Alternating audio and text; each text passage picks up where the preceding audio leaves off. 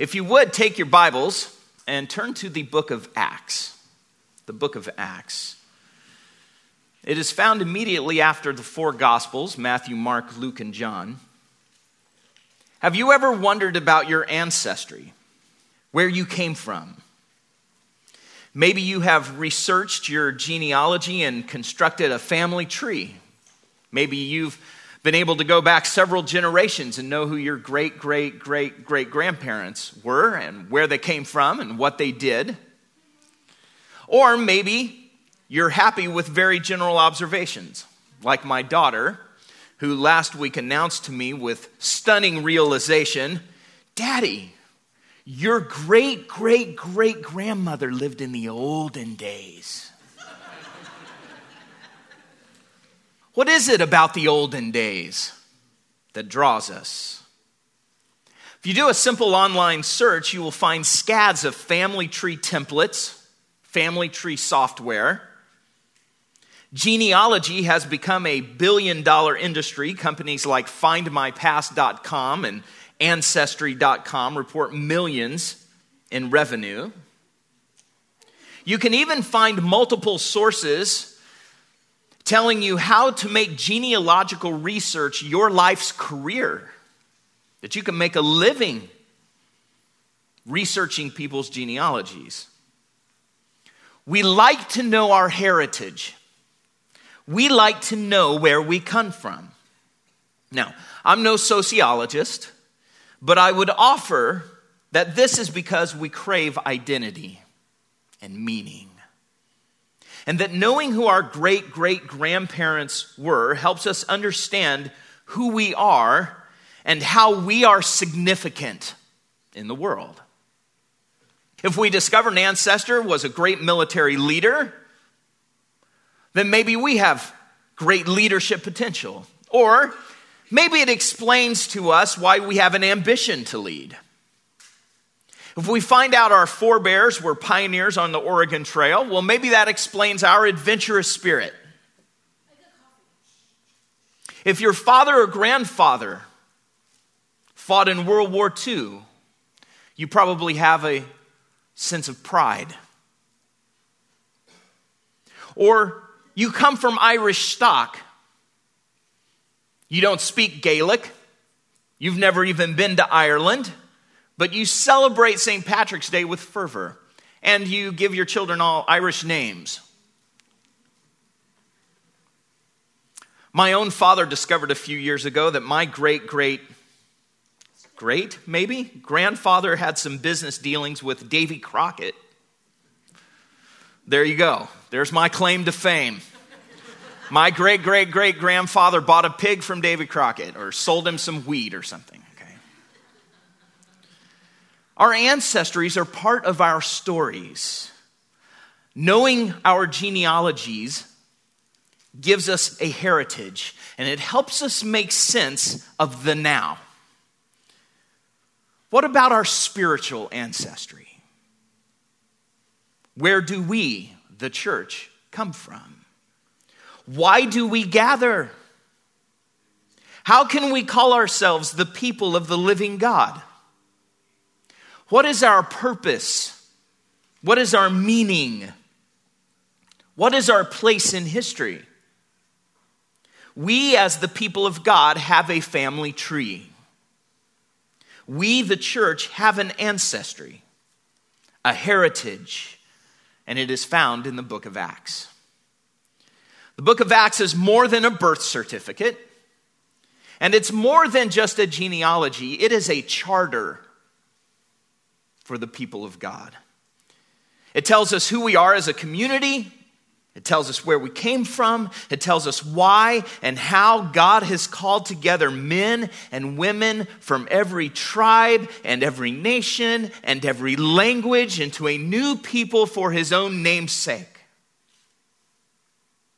It gives us roots.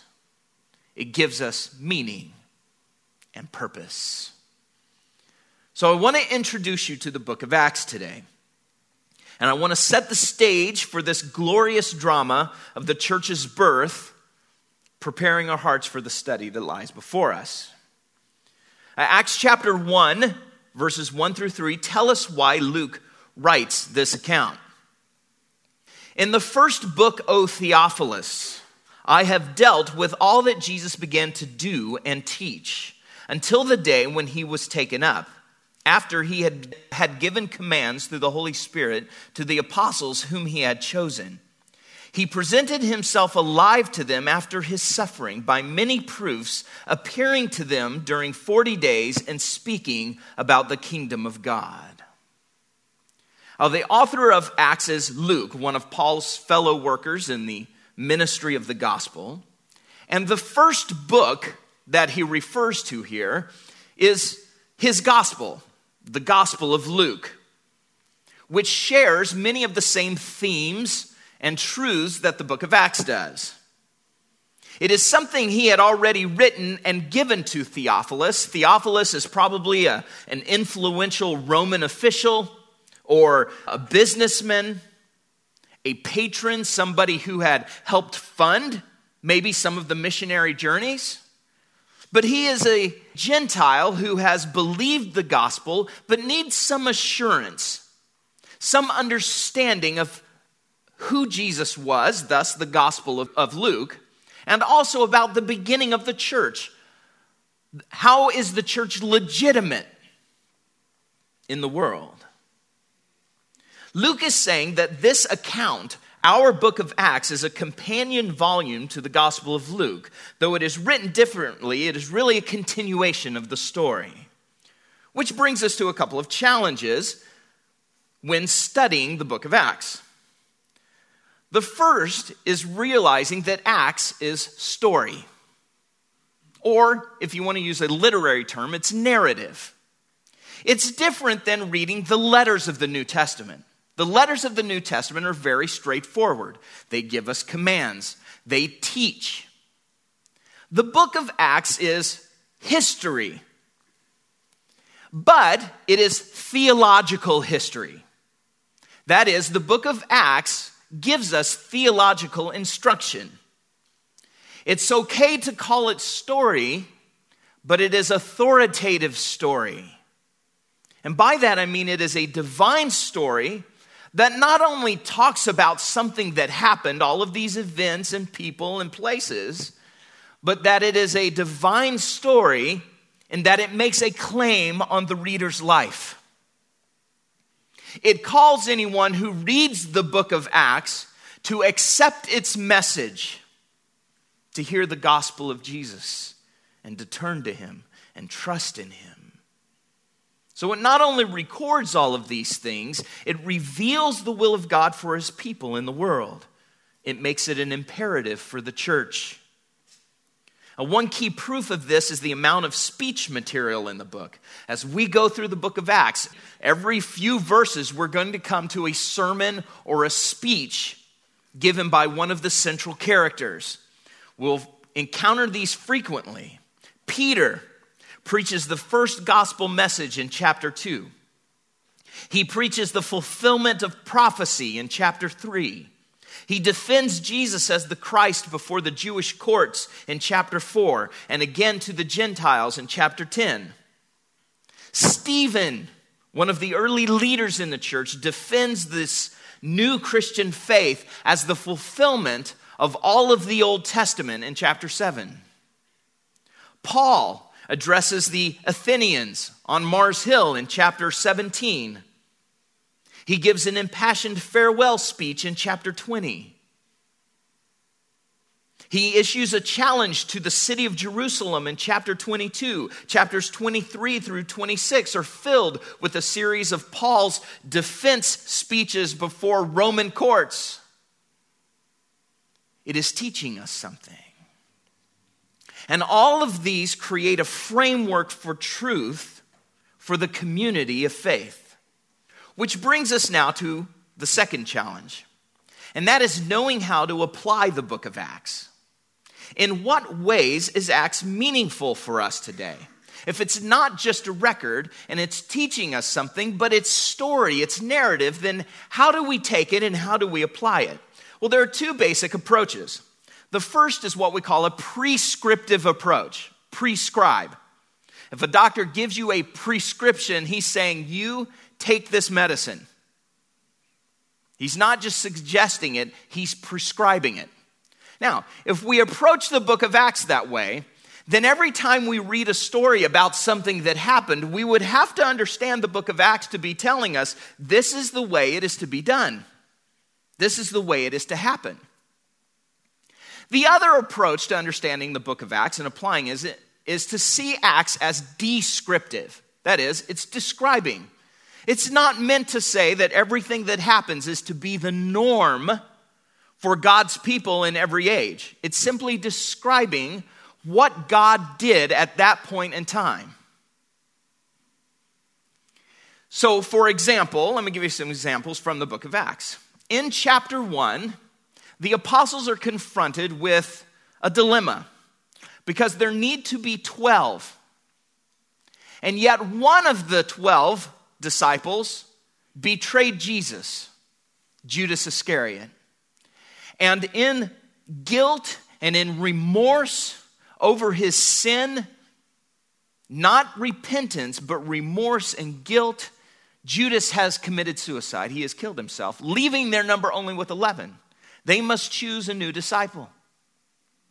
And so they prayerfully consider who will replace Judas, and they come up with 2 men. And the text doesn't tell us how they came up with these 2 guys, but there are these 2 men that they're deciding between. And once they narrow it down to these 2 men, what do? They cast lots. They throw dice and allow God to determine the dice roll to determine who is the new 12th apostle. Now, should we approach that text prescriptively? Hey, who's going to be the new men's ministry coordinator? Odds, you're it. Is that how we do it? But if you take Acts prescriptively, that's how you would do it. Descriptively, we understand that that's something that's happening right then.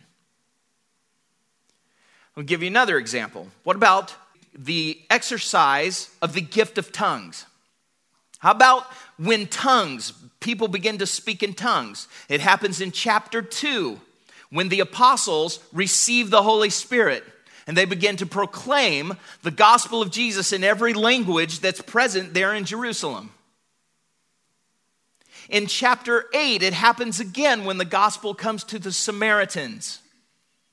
They receive the gospel message from Philip, and the Holy Spirit comes, and they are filled with the Spirit and speaking in tongues. It happens again in chapter 12, when Peter goes to Cornelius' house and preaches for the first time to Gentiles, and they receive the gospel. Tongues. Holy Spirit comes, tongues are spoken. Prescriptively, that would mean every time anybody got saved, we should expect them to be speaking in the gift of tongues. Descriptively, we would understand that there's a purpose in that, but that's not the norm for all of God's people throughout all of time. I'll give you one more example. In chapter 28, Paul is on a sea voyage to Rome. They crash and end up marooned on the island of Malta in the Mediterranean Sea. And they're meeting the natives, the Roman soldiers, all of the passengers and prisoners like Paul. They meet the natives, and they're trying to survive. Paul goes up to get firewood, and he places the branches into the fire, and out comes a viper. That's the term the book of Acts uses, a poisonous snake that was bedded up in those branches. It comes out and it latches itself onto Paul's hand. And all of the natives, knowing that Paul is a prisoner, go, he must be guilty. The gods are punishing him and executing him right now. But of course, God preserves Paul's life and he pulls the snake off and there's no effect. He preaches the gospel and a lot of Maltans are saved. Does that mean that we should have a pit of poisonous vipers here? You may think it's funny, but there are people called snake handlers in certain denominations in this country who will handle poisonous snakes based on that text. Should we approach Acts prescriptively? or descriptively. Now, there are downsides to both. If you say Acts is purely descriptive, it is not prescriptive at all, then you're left with some real vacancy when coming to the book of Acts, aren't you? It seems like there would be so much that's not really meaningful. If you say it's prescriptive, you end up with weird and at times dangerous. The key here, and I will throw out these two words, and I'll use them throughout our study of Acts, principle and pattern. Okay. Principle and pattern. There are certain things in Acts that when we come, we're going to say, this is describing. That doesn't mean it's the norm, but it has meaning for us in this way as the people of God. Receiving this word, this book of Acts, this is what we're to walk away with. How we're to think, how we're to act, how we're to go about ministry. Principle and pattern.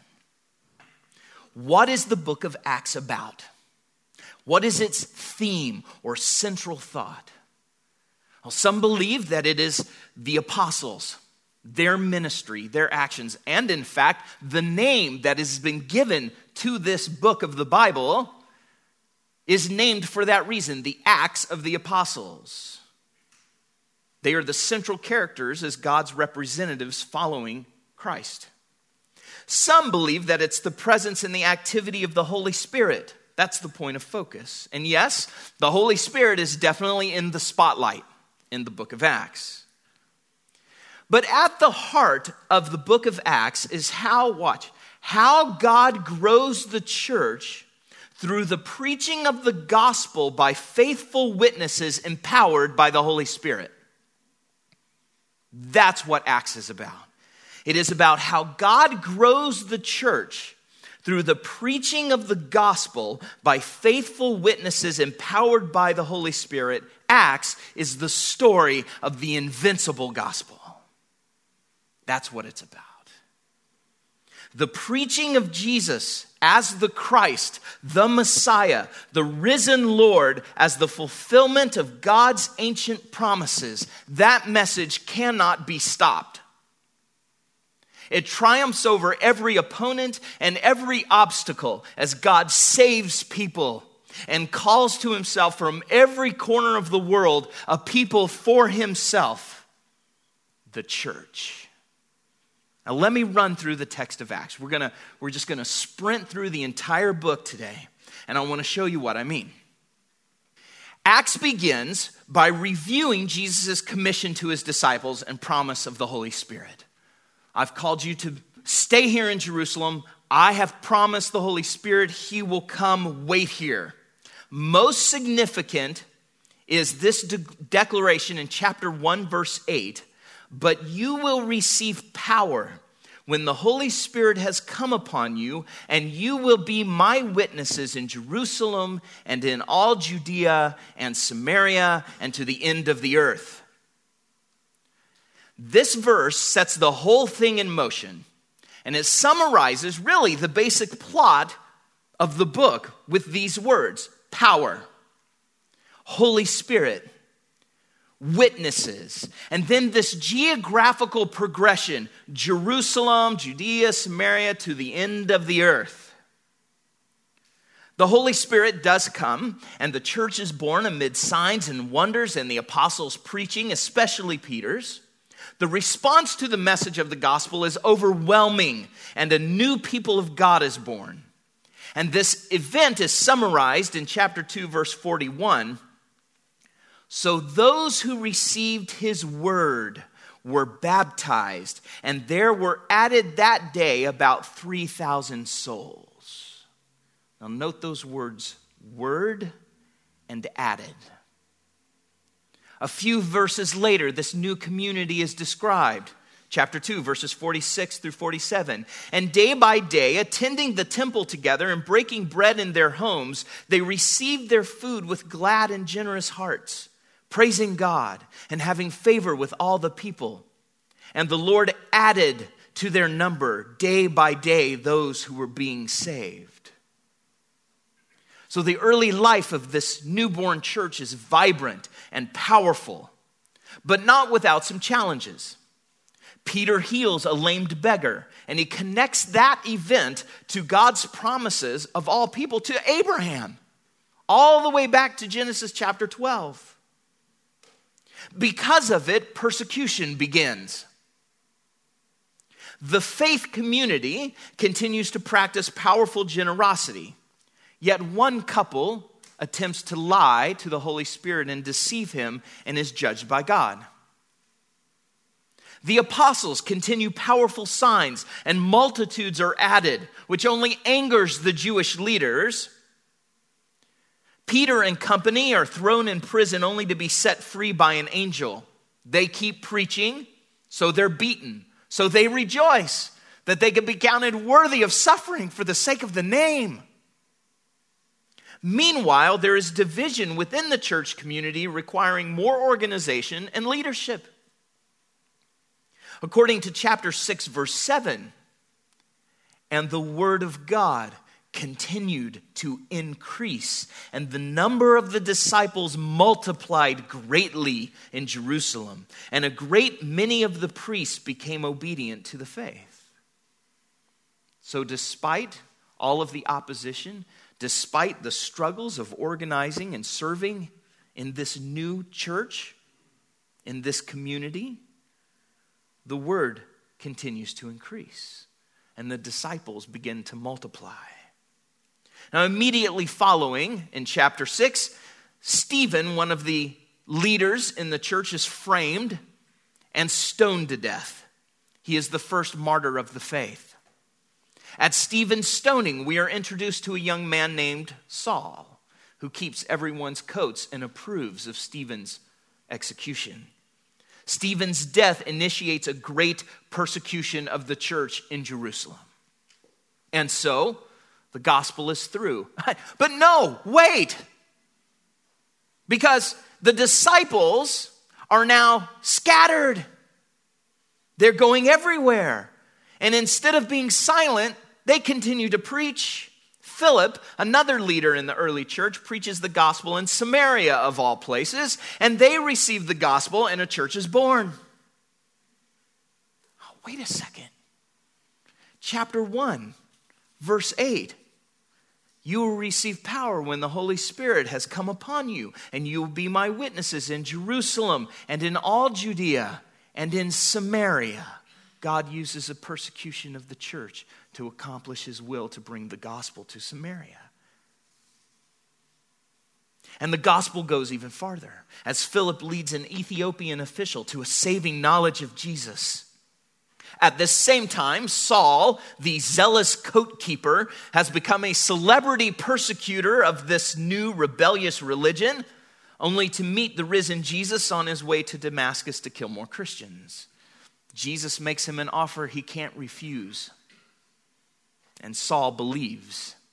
And he begins a new calling, immediately launching into arguing with the Jews for who Jesus is as the Messiah, as the Christ. His new calling starts with the same zeal, but a new master. And Acts chapter 9, verse 31 summarizes. So the church throughout all Judea and Galilee and Samaria had peace and was being built up and walking in the fear of the Lord and in the comfort of the Holy Spirit, it multiplied. There we go. The action follows Peter again as he continues to work wonders and to preach. And in chapter 10, following the promptings of a divine vision, Peter preaches the good news of Jesus at the house of a Roman centurion named Cornelius. And what do you know? Gentile pagans believe. The Gentiles are saved. They receive the Holy Spirit, and a new faith community is born. Peter reports the unprecedented and unexpected event. He goes back to the apostolic band and tells them what happened, which causes the apostolic band to scratch their heads, but conclude in chapter 11, verse 18, when they heard these things, they fell silent And they glorified God, saying, then to the Gentiles also God has granted repentance that leads to life. I guess God's going to save the Gentiles too. Praise him.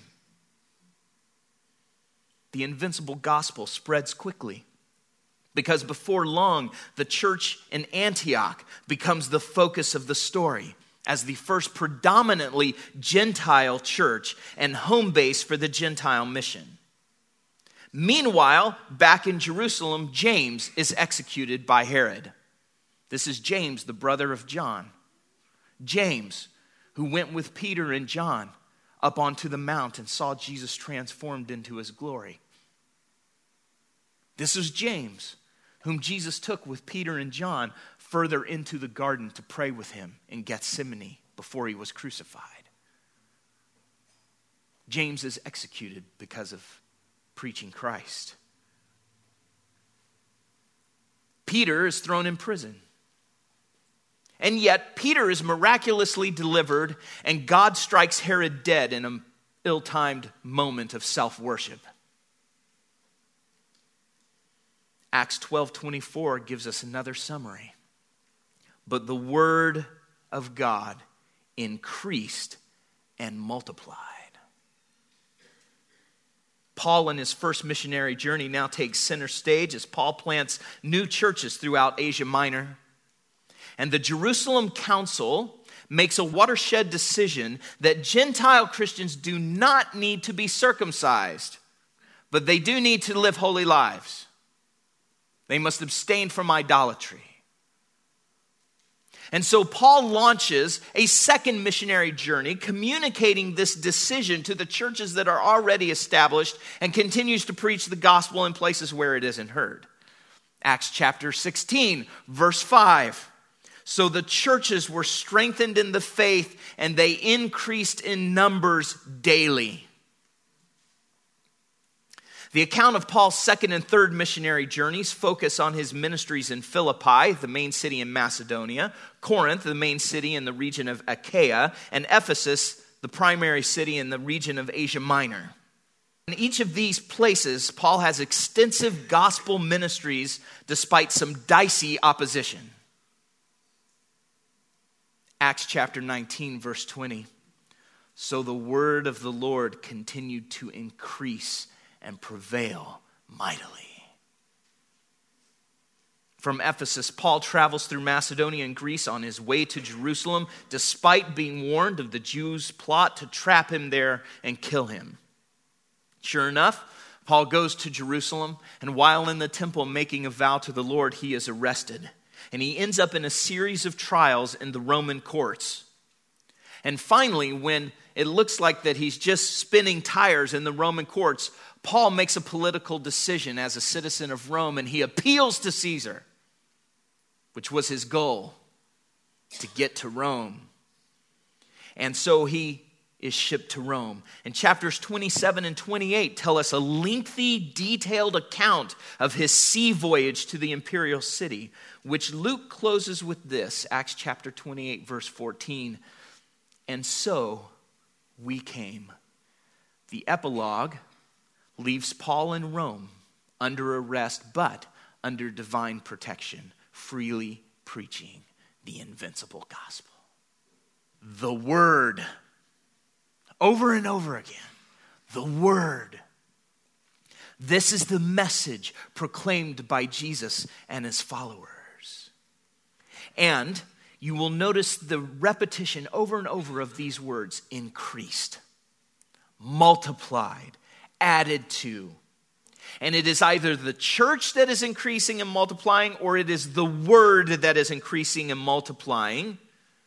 That is because their growth is parallel. The word, the gospel message, is a dynamic force, and as it expands, so does the church. They go together. This is the flow of the book. Chapter 1, verse 8, but you will receive power when the Holy Spirit has come upon you, and you will be my witnesses in Jerusalem and in all Judea and Samaria and to the end of the earth. And then we have expanse, increase, multiplication. And in chapter 28, verse 14, and so we came to Rome. You see, Rome is the end of the earth. In that, it represents the rest of humanity. You see, the gospel goes to the end of the earth in that it expands all the way from Jerusalem to the hub and center of Gentile, those who are outside of the covenant promises of God. That is the hub and center of civilization in the Gentile world. And Rome, like Jerusalem, becomes the launching pad for the next stage of the invincible gospel. Rome and all points beyond. It is the launch pad to the end of the earth. And we are left to continue the expansion. That's why Acts ends the way it does. Paul is just in Rome and preaching and church. The church, what are you going to do now? Let me just end with saying some general things about the book of Acts. It highlights 3 ways that the invincible gospel triumphs. First of all, the invincible gospel triumphs according to the plan of God. According to the plan of God. The church is not an aberration. The birth and growth of this new community of faith is the fulfillment of God's promises long ago. This is one of the main reasons that Luke records what he records here in the book of Acts. Because you see, people of the ancient world didn't like new things. They didn't like new religions.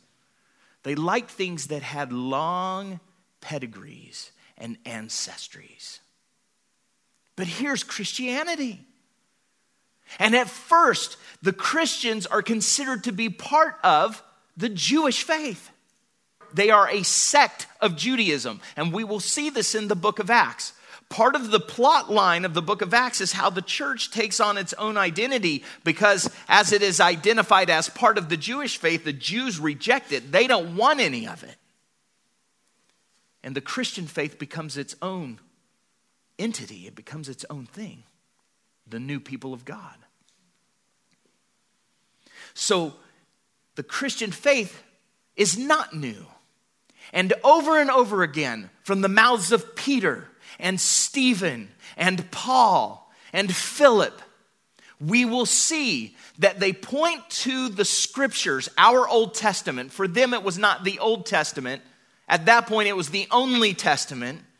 It was the scriptures. And they go back to the scriptures. They appeal to the scriptures every time for proof that what is taking place, what people are seeing and hearing, is fulfilling the prophecies of Scripture. Especially that this Jesus who is being preached is the Messiah. He is the promised one of God. Listen to Acts chapter 3, verses 19 and following. To me, this is one of the best summaries of the message of Acts. This is Peter preaching.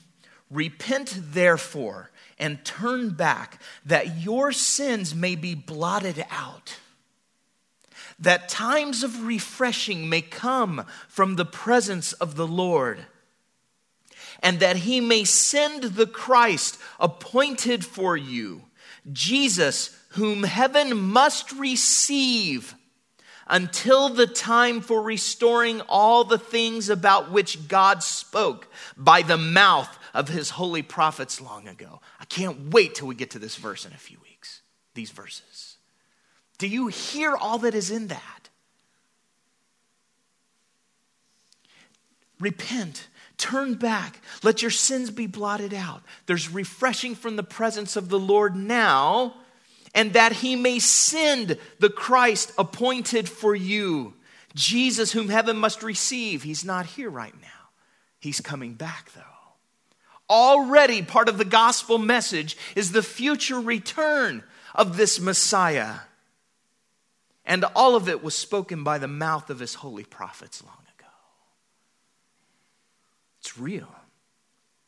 So when we talk about the church's heritage, our roots actually go back farther than Pentecost.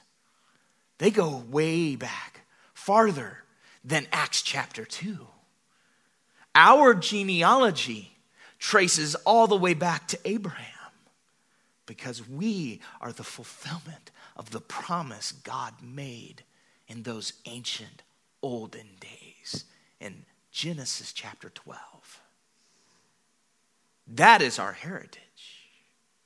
This plan, the plan of the sovereign God, is highlighted throughout the book. And the gospel is invincible because of God's sovereign activity in keeping his plan in motion.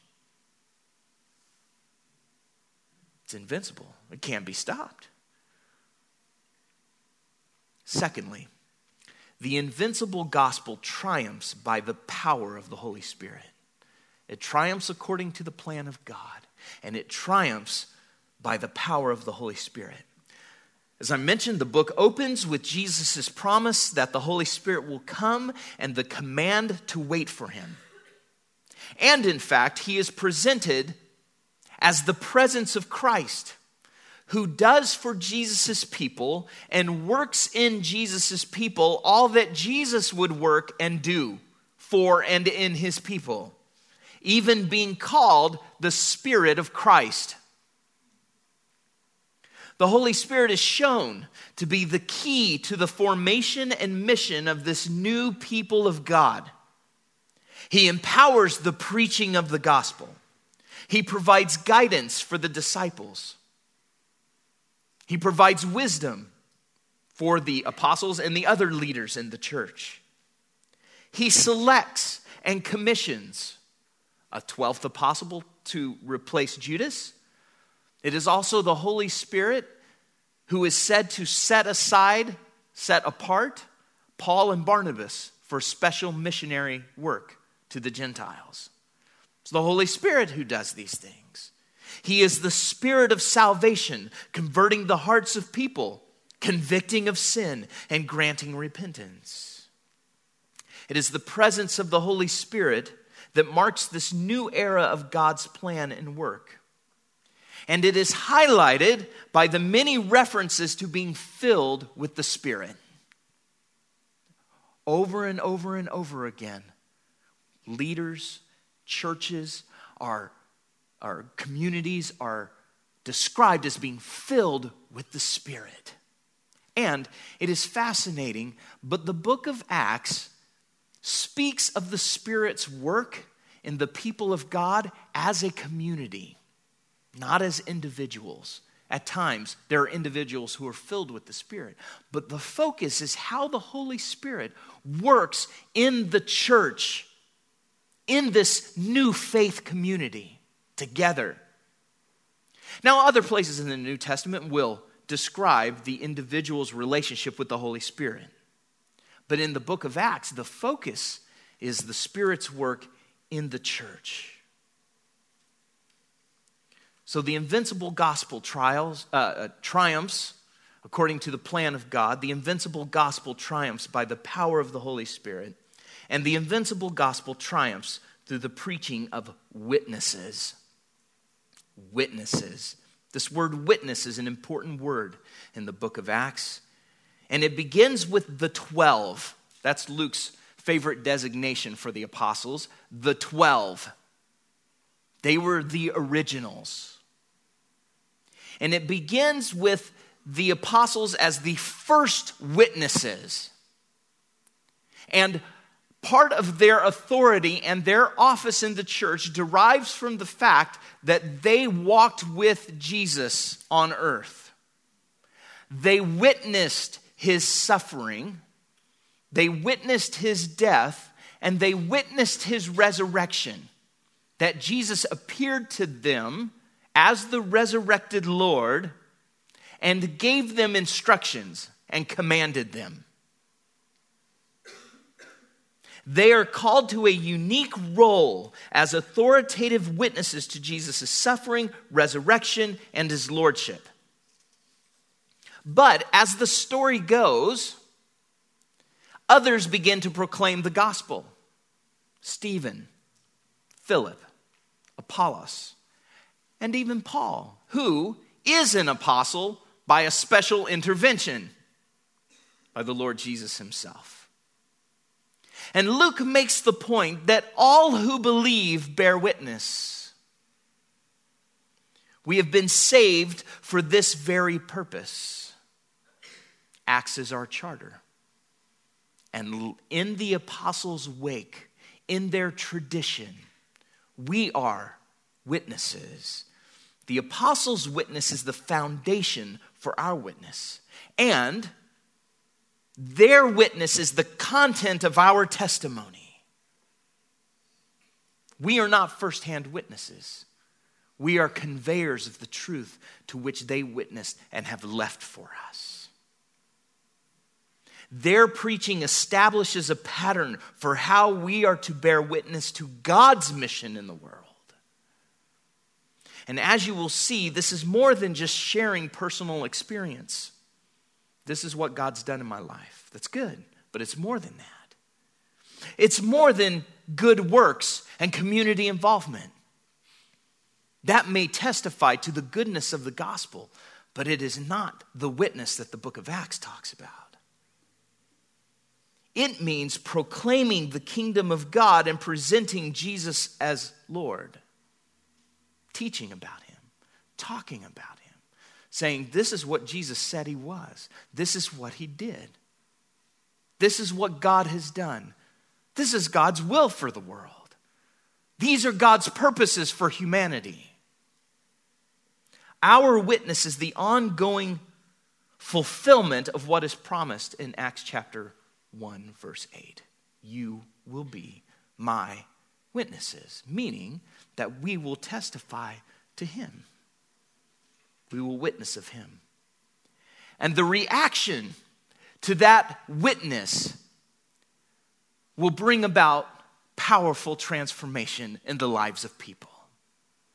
And it will many times bring about persecution. The book of Acts is very clear that if you're going to preach the gospel, this invincible gospel, there will be opposition. There will be persecution. There will be a cost to pay. And yet, that gospel remains invincible. So the invincible gospel triumphs according to the plan of God.